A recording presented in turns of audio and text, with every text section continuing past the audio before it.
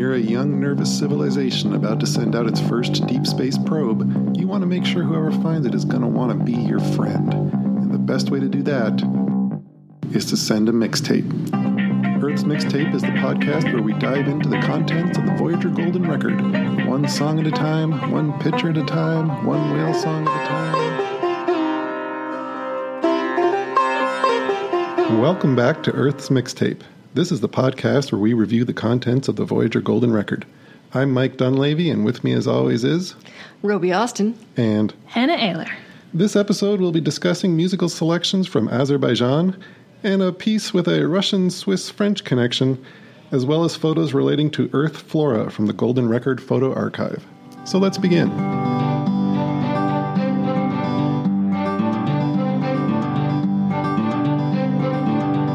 We're going to begin today by talking about track 15. Track 15 is entitled, according to Murmurs of Earth, Ugam. It runs 2 minutes 30 seconds and was performed by Kamil Jalilov and recorded by Radio Moscow. So, where do we start?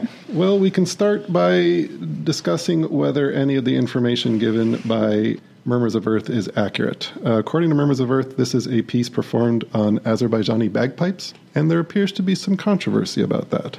So, the source I read on the internet said that this was, in fact, performed on two instruments.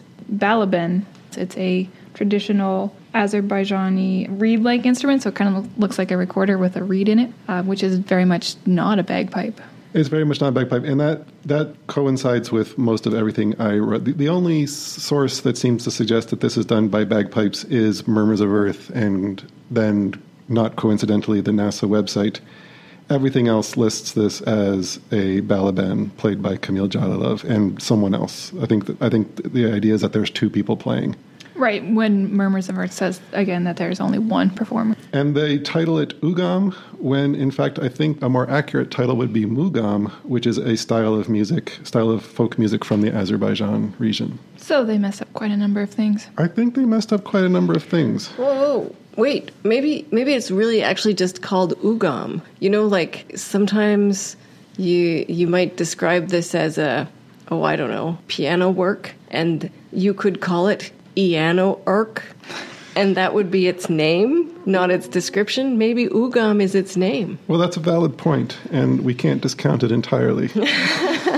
But you're going to go ahead. But I'm just going to assume that this is another victim of their accelerated time frame, and they perhaps didn't get all the data down as accurately as they hoped. Yeah, so like Hannah was saying, the balaban is a traditional Azerbaijan folk instrument, a cylindrical bore, double reed instrument. It's about a foot long. And the way that they get it to kind of sound like a bagpipe, like that continuous sort of air flowing effect, is they use circular breathing. So they inhale while they're exhaling, which still is a mystery to me how people accomplish that. I was going to ask you to clarify. Are you sure that's not one person inhaling while another person is exhaling when they're playing simultaneously? No, people can do this. No, people can't do this. They this can. Is not a thing people Oboists can do. and bagpipers do this. And people who blow the conch shell can inhale and exhale simultaneously. Mm-hmm. This breaks all laws of well, they do something so that their exhale is not broken. I don't know how they do it. I thought, like with a bagpipe, you're filling the bladder, and so you can blow into it and have air expelled through the pipes at the same time. But there's also air coming back into your lungs at the same time. When you're playing the bagpipes? Point of circular breathing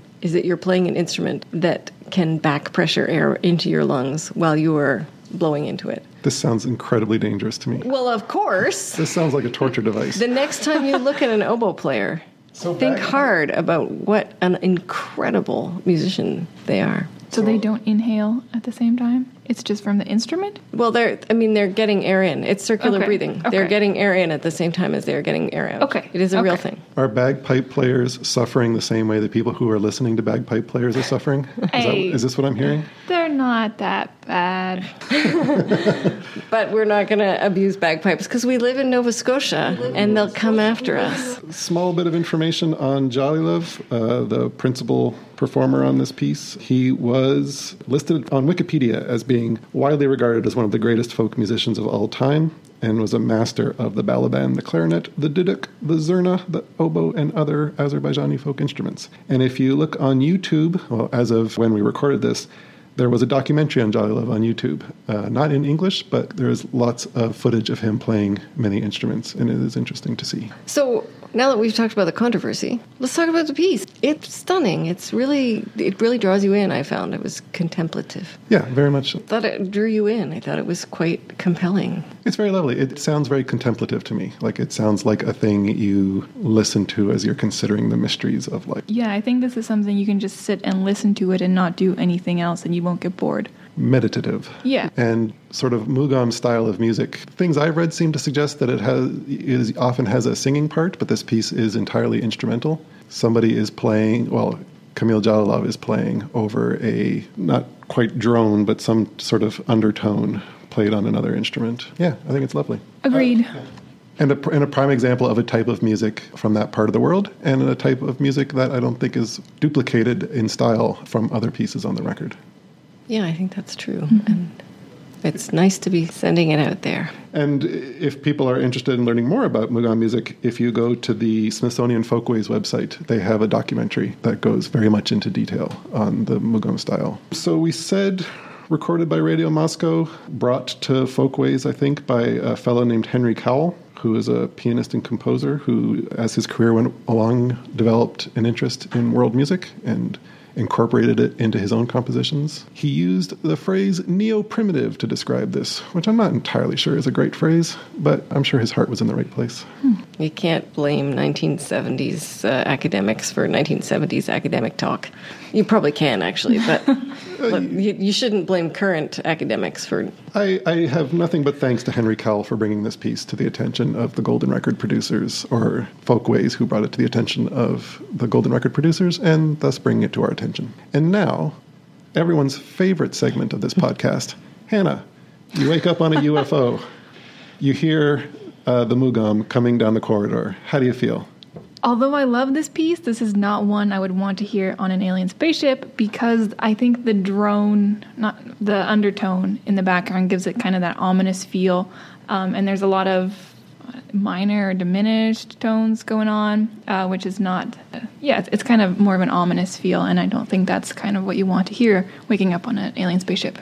Oh, I would just assume that I was, going to be alone for the next 100 years. Maybe. Which I guess is kind of not a very happy thought. Yeah. Yeah, if I was waking up on a UFO, I might feel a little agitated. I might feel a little tense. Mm-hmm. And I think the sort of chill quality to this piece might help soothe those things. Maybe. Only one way to find out. May I say, I do love this segment. Where we talk about hearing the music on the UFO, but it is kind of funny that we're putting all of this music in terms of not so much we're sending music to aliens and how they'd react, but how we'd react if the aliens played this mixtape back to us. Well, it's the only frame of reference we have for mixing aliens and humanity and music, right? Yeah. No, I'm enjoying it. But that reversal did occur to me recently, and I just thought I would put myself on record.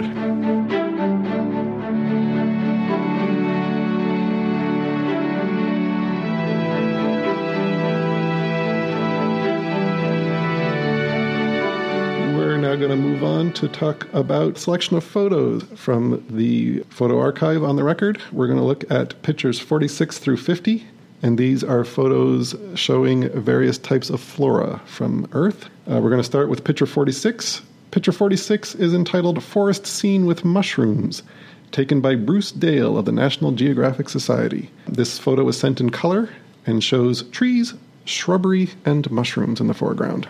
It's not ever clear to me why they choose color or not color, but we don't have to get into that right now. well, we can. And I'll state right up that of these 5 photos, 46, 48, 49, and 50 were all sent in color, which is an unusually high percentage of the collections we've looked at. I think it's good that these ones are sent in color. I think it's very important for these images, and I've printed off black and white images of them, and it's really hard for me, who even knows what I'm looking at, to kind of make out the trees and the shrubbery in just black and white. Yeah, and I think as they mentioned in Murmurs of Earth at some point, a lot of the things that we've been showing, like with plate tectonics and planets and atmospheres, there is some perhaps scientific universality of what those things could be, but plants, it's not guaranteed that plants would grow or grow like this on other planets. So I think the color was meant to give as much information as we could about this type of life form. It's got a lot of green in it. It does have a lot of green in it, but as we get on, we'll see photos with less green. Yeah. And this photo is following on from the desert pictures from the previous section. Like the picture 45 was Monument Valley. So now we're back in the green. And a quote from Murmurs of Earth shows the, quote, ambience of the forest. I like that. Moving on now to picture 47, our one black and white photo this episode, entitled Leaf, taken by J. Arthur Herrick, a professor of biological science at Kent State University. And it shows a strawberry leaf with an added length scale. And on that strawberry leaf are droplets, which are not dew, but moisture exuding from the leaf. And again, I think this is a very nice picture. So do I. I'm not sure that the droplets are educational, if you see what I mean. Like they're kind of extra information that's hard to decode. I agree. They say how it is evidence of transpiration, like it's evidence of how plants are exchanging with their environment. But I agree that it would be hard to draw that from the photo. When I first saw it, I assumed it was dew. I'm kind of comforted that it's not condensation because it's in the wrong place for dew. Is it water, though? Is it H2O? It is H2O, yeah. So they have a length scale on here, but I'm just wondering why they couldn't... Because we've already established a nomenclature for water, haven't we? We certainly have established elements, so we could have showed hydrogen and oxygen. I feel like that would be beneficial. Agreed. And maybe show a strawberry as well. Since we were out of strawberry plant. An interesting fact about the photographer, J. Arthur Herrick, lived to be 100. He died in 2008. And he had a home arboretum of over 350 species of trees and shrubs and was named Man of the Year by the Kent Men's Garden Club for his achievements in gardening. Well, what a guy. That's great. And his pictures in space. And his pictures in space. Seems like just another accomplishment in a long list. Moving on now to picture 48. Entitled Fallen Leaves, taken by Jody Cobb of the National Geographic Society. This was also sent in color. So we see now a tree in the autumn with everything having changed to its autumnal amber hues and a woman on the bottom engaged in a huge raking job. So we are seeing trees. I'm not sure why 47 is where it is, but anyway, we see trees in different stages of the year cycle, which I think is kind of an interesting thing because it's a feature of two parts of the earth, the top and the bottom parts. I'm not sure how clear it is that the things in picture 46, the trees in picture 46, are the same kind of creature as the tree in picture 48. I mean, I know that they're both trees, but it's hard to see the trees get in the forest. Yes. Thank you. We've acknowledged that statement. We've acknowledged that something happened. Anyway. Hannah, you got anything to add on this? Rub me up with? Just the woman raking leaves. I'm just curious how that will be interpreted by people who don't know what raking leaves is, what role she's playing in there. Well, so let's throw out some suggestions. I would say she could be harvesting them for dinner. Could be. I would say that she could be living on the back of a giant lawn creature and she could be responsible for scratching its back. And grooming it.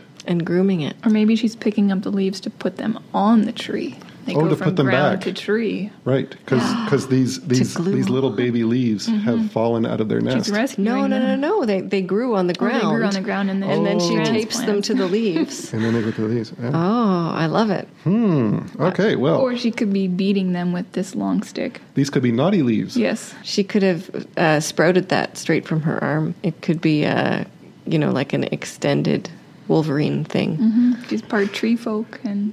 Part extended Wolverine. Yeah. Okay. But it's made out of wood. She's using a piece of the tree. You can't tell that. You can't tell that from that photo. It must be. This is the 1970s. They didn't have plastic. Everything was wood panel.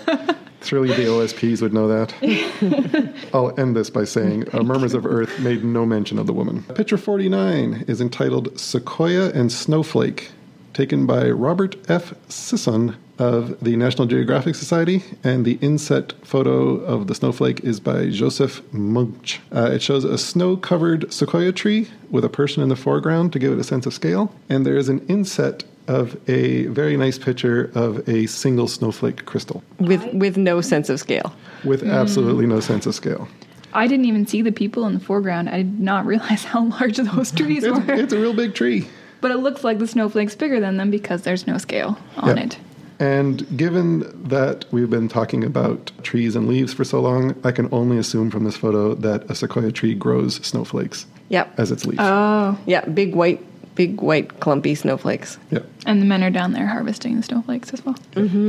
I do think they made a good point that the snowflake structure is something that the OSPs could recognize as a frozen water crystal. One would hope, it's a good sign. That sort of natural hexagonal pattern should be universal, and water is, our astronomer can answer this. Water is sort of prevalent around the universe.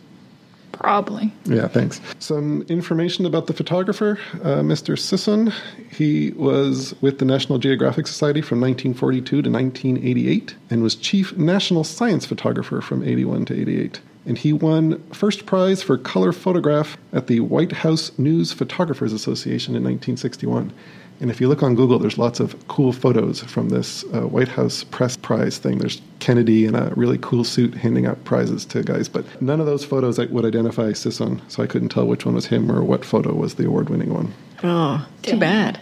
This is a pretty spectacular photo. I'm made quite nervous by the presence of the two people in the picture because it looks like, if there's a breath of wind, all of the snow will fall out of the sequoia onto them and they will be toast. This is probably not the case, but makes me nervous. Yep. So like an arboreal avalanche. Yeah, There's a lot of snow there. And it's got a lot of gravitational potential energy. It looks like a significant addition to the mass of the tree. Yeah. Like if you were weighing the tree with its snow weight.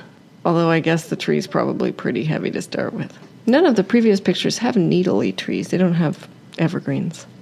Do they? I don't think so. Not to my memory. They make a point in Murmurs of Earth that this photo, again, emphasizes the presence of water. They could have labeled it. They could have labeled it, and I think it would be interesting to have given the length scale of that tree. And a snowflake. Yeah. But they didn't. But they did give a length scale of the tree in the next picture. Speaking of which, the next picture 50, is titled Tree and Daffodils. And it is courtesy of the Henry Francis DuPont Winterthur Museum in Delaware. Sent in color.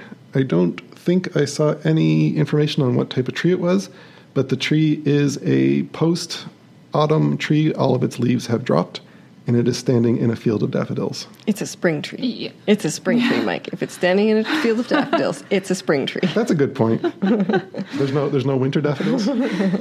But the tree without the leaves, apparently in the spring, does give the OSPs a chance to study branching patterns, which the other photos didn't. So I do think this is scientifically interesting, with a 14-meter height.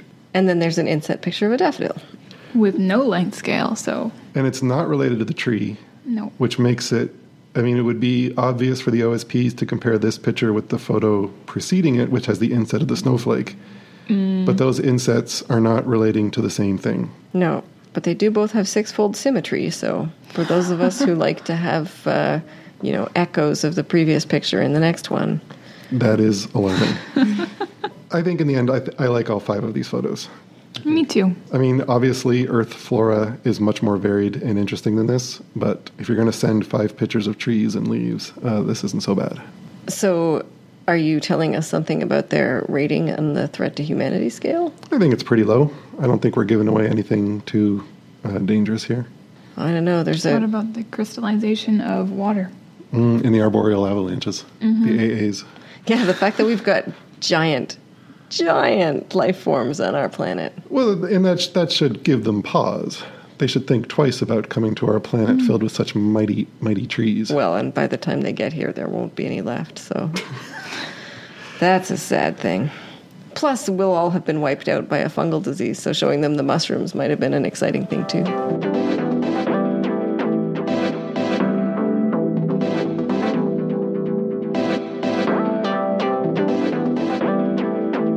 We're now going to move on to track 16. Track 16 is the Sacrificial Dance from the Rite of Spring, composed by Igor Stravinsky.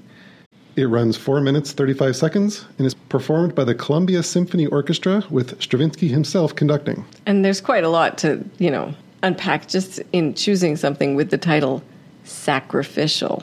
But do tell us more. Well, this was written as a ballet for the Ballet Russe. It was first performed in 1913 at the Champs-Élysées Theatre in Paris. Sacrificial Dance is the final piece of the ballet, and it is meant to play over the chosen one dancing herself to death. Well, Welcome to that idea, OSPs. The synopsis on Wikipedia reads, for this part of the ballet, the chosen one dances to death in the presence of the old men, which I think is a great synopsis. It's really how everything should end. Right. Thank you, man. Some fun facts. After that first performance on May 29th, Stravinsky ate some bad oysters and got really sick. I thought you were going to go somewhere else with that story about the first Where did you performance. think I was going to go? Well, so there's a lot of rumors swirling around that there were riots in the streets of Paris as a result of this piece premiering. There was a lot of kerfuffle. I think the general story is people weren't ready for this as a piece of music.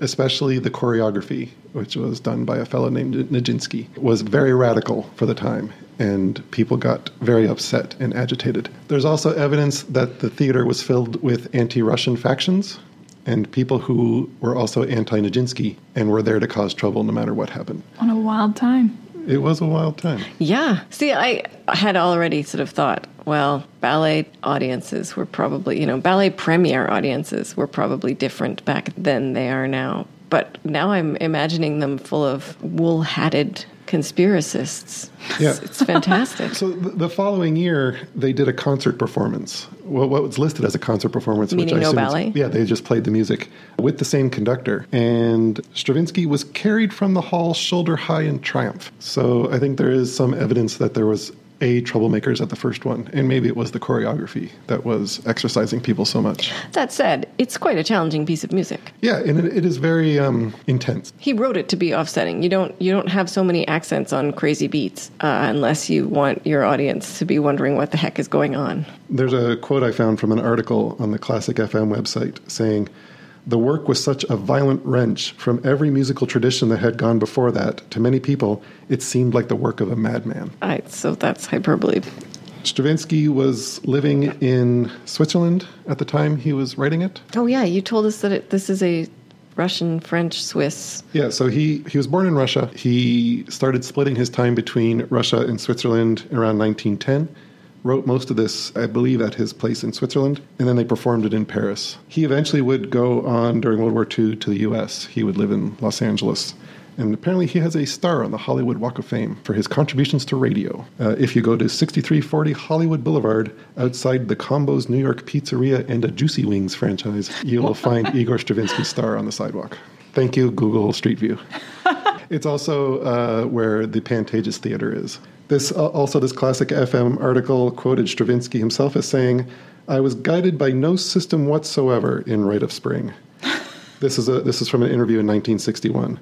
"I had only my ear to help me. I heard and I wrote what I heard. I am the vessel through which the rite passed." Damn. So this is basically his subconscious writ large. It's a little frightening. This is what comes out. She dances herself, the chosen one dances herself to death in front of the old men. And to bring up a previous quote, "It seems like the work of a madman." One other Igor fun fact, in 1944, he did a arrangement of the U.S. national anthem, which he conducted in New York, and he was threatened with arrest for doing so. Whoa. Was it anything like the rest of his pieces? I have no idea. I couldn't actually find a recording of it. Man. And all threats of arrest were empty. You can't actually arrest someone for playing the national anthem in a way that you find unacceptable. Oh. Apparently, it was radical enough to attract the attention of people who wanted to make their views known. This was 1941. 44. 44, so Towards the end of after World they War. ended the war. Well, basically, towards the end or at the end of the war. But he was a Rusky. He was a Rusky, but he became a U.S. citizen in 45. So Good move. So, Hannah? Wait, one more fun fact first. Okay. He apparently continued to make changes to this piece for 30 years after its premiere. So he was not satisfied with it and kept changing it Oh, for interesting. 30 more years. And Which is a long time to work on something. And I don't have the date for when this was recorded. Oh. So we don't actually know what version of The Rite of Spring this Right. is from. This piece, Hannah, when you wake up in the UFO, what happens? This is the worst thing that could possibly happen. This is the last thing I want to hear on an alien spaceship. Stravinsky stresses me out. I mean, at the risk of demeaning his work, this is the kind of music one might hear played when Klingons are attacking. Yes. Yeah. To give the listener a sense, assuming any listener who's... But it's even worse. It's like zombie clown Klingons or something. Okay, that's trademark Earth's mixtape. I don't care what Paramount says. That idea is ours. This is just the worst nightmarish piece. I do not enjoy listening to it. It scares me a lot. So if you were to wake up in front of a bunch of old men, I'd be forced to dance myself to death as the chosen one. You would find that negative. Yeah. Okay, that's safe to say. but what if you woke up in a group of old men and there was a chosen one dancing before you? Probably even more stressful. Yeah, I would. But you wouldn't leap in to rescue? Oh yeah. It's the chosen one. You gotta do your part. Absolutely. Roby, would you? What, leap in to rescue the chosen one? Yeah. Probably. I don't know. What If are you woke up when she was on an alien spaceship with you. Criminy. We're exploring a lot of hypotheticals this episode, and I'm kind of digging it. I personally would not take as many minutes as this piece lasts for me to dance myself to death. I'm not that fit. Oh, so okay, interesting. It's 4 minutes. You got 4 minutes and 35 seconds. Could you dance yourself to death in that time? Could I personally? Well, probably. Like I said, I'm not that fit. I think this justifies some Dajinski's choice of a radical choreography. If you have someone believably dance themselves to death in 4 minutes and 35 seconds, you got to at least do some handstands. Yeah, well, absolutely. I mean, plus we're probably dealing with an actual dancer who probably can dance for 4 minutes without, And 35 seconds. And plus the whole thing, probably an actual dancer can dance for like 10 minutes without getting even out of breath. Okay. So, yeah, it's going to have to be some pretty serious dancing. Certainly, if I tried to run full out for 4 minutes and 35 seconds, I'd be dead at 2.5. I think I died just from a heart attack upon hearing the opening note of this piece, especially if there were old men watching. So we have intense music, radical choreography, 4 minutes, 35 seconds. You think you could do it? You think you could get to death? I'd be gone in the first 10 seconds. I'd be gone immediately. So we were talking a while ago on how there's a no bummer rule on the